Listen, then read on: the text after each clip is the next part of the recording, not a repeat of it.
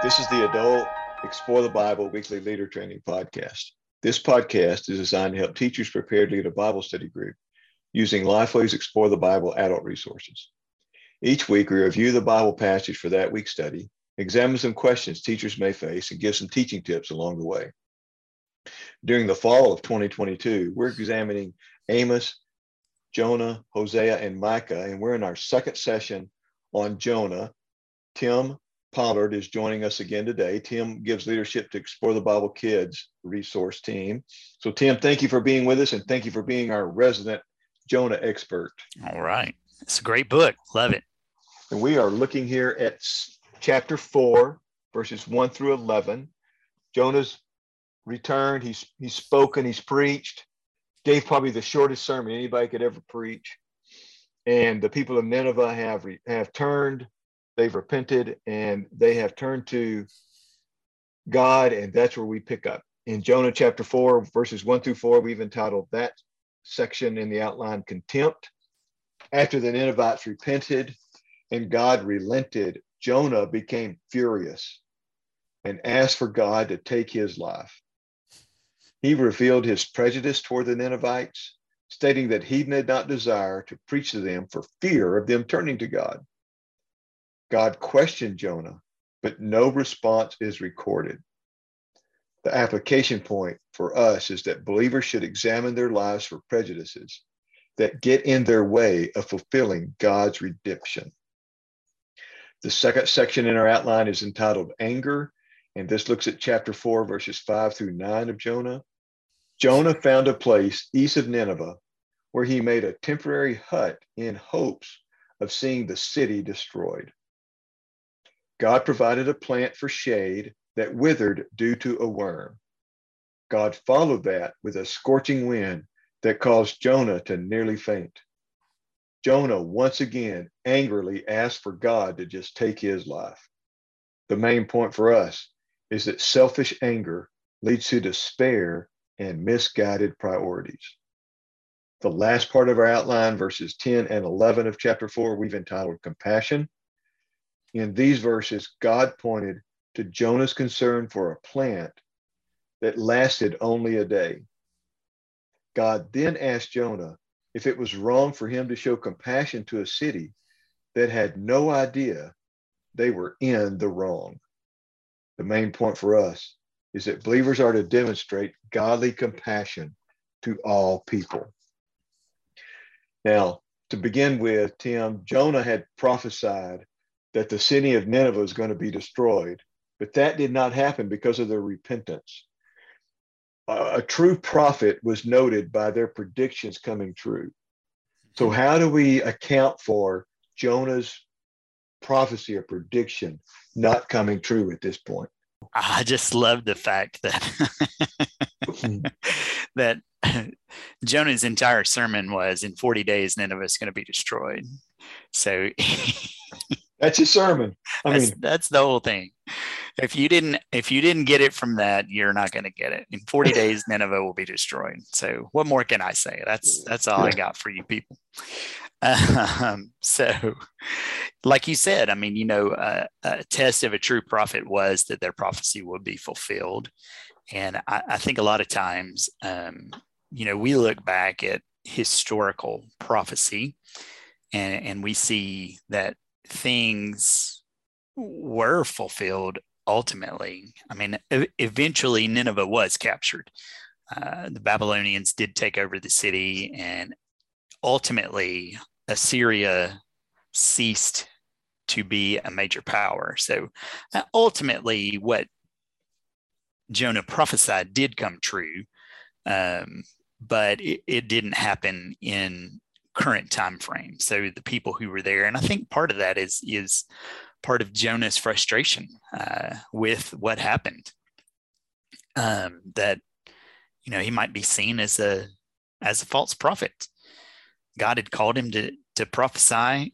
He begrudgingly did what God asked him to do, and now he thinks people are just going to think I'm a false prophet because what I said in 40 days Nineveh will be destroyed didn't come true. So, but like I said, ultimately it did come to fruition. Assyria did cease to exist as a major world power.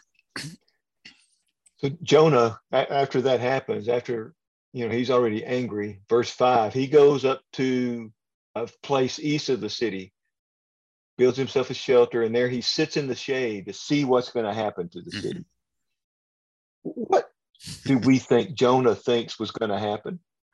I think that what Jonah expected to happen is exactly what God did, because he basically says that. Yeah. I loved one of the quotes that was in the commentary, and this is good. I'm going to paraphrase this.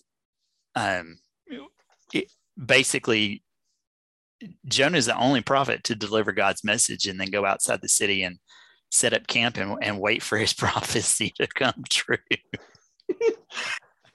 And I think the irony of that is because of Jonah's prejudices. Most of the prophets that God has called are prophesying warnings to the nations of Judah and of Israel. Those people they have compassion for. They have concern. Absolutely. They had concern for those people. They wanted that redemption to come. But Jonah doesn't. Jonah basically wants these people to be completely obliterated off the face of the earth, and he sets up his camp chair and waits for it to happen. But he knew, intuitively, I know that Jonah understood exactly what God was going to do, which is what made him mad. He proved God's faithfulness and then got angry because God was true to his word. Jonah's a complex individual at that point, isn't he? He is. I mean, he's obedient to God, but his obedience was, I'll deliver the message. God's going to get you. That's exactly. But it's only got in 40 days, Nineveh will be destroyed. That's it. I fulfilled my responsibility. I've done what you asked me to do, and now I'm going to sit out here and wait for you to do it. Yeah, you're going to be destroyed, but and that's all I'm going to tell you. But I'm not going to tell you how you can avoid it. It's exactly right, because I want exactly what I just said. Verse 11 talks about the city not knowing the difference between their right and their left hand. What does that phrase mean? Well, it could mean a lot of things. It's one of those things that I think people interpret in a lot of different ways. It could mean that there were a bunch of babies in the city that didn't really understand. It's a phrase I think commonly we use today to refer to infants or people who have not gained the knowledge of the differences between their right hand and their left hand. I mean, taken to its literal form, that could be what it meant.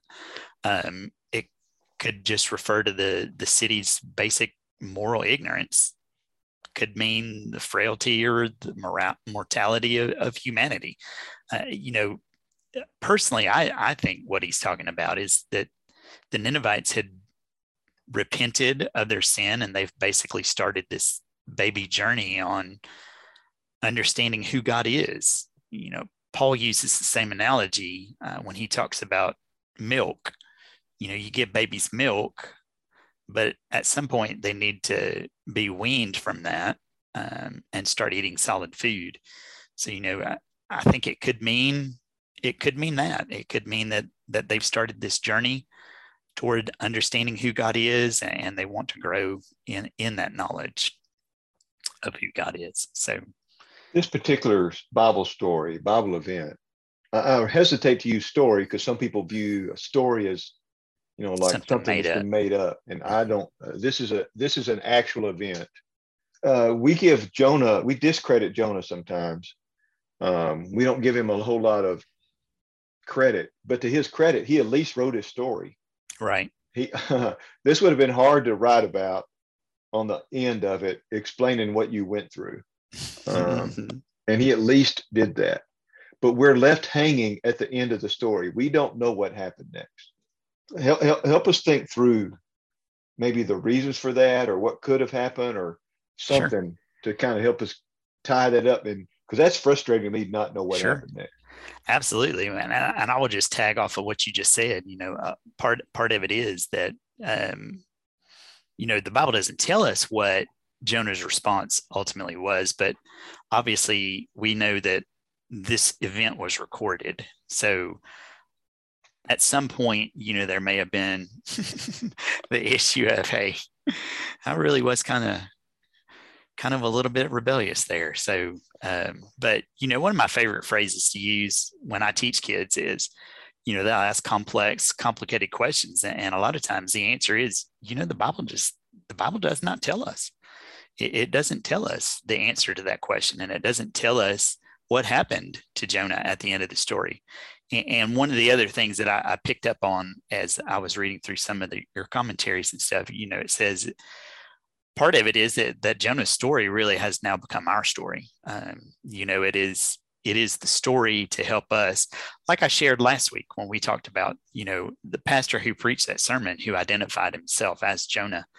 I think there's a little bit of Jonah in all of us. And I think that's the point that we're trying to make here.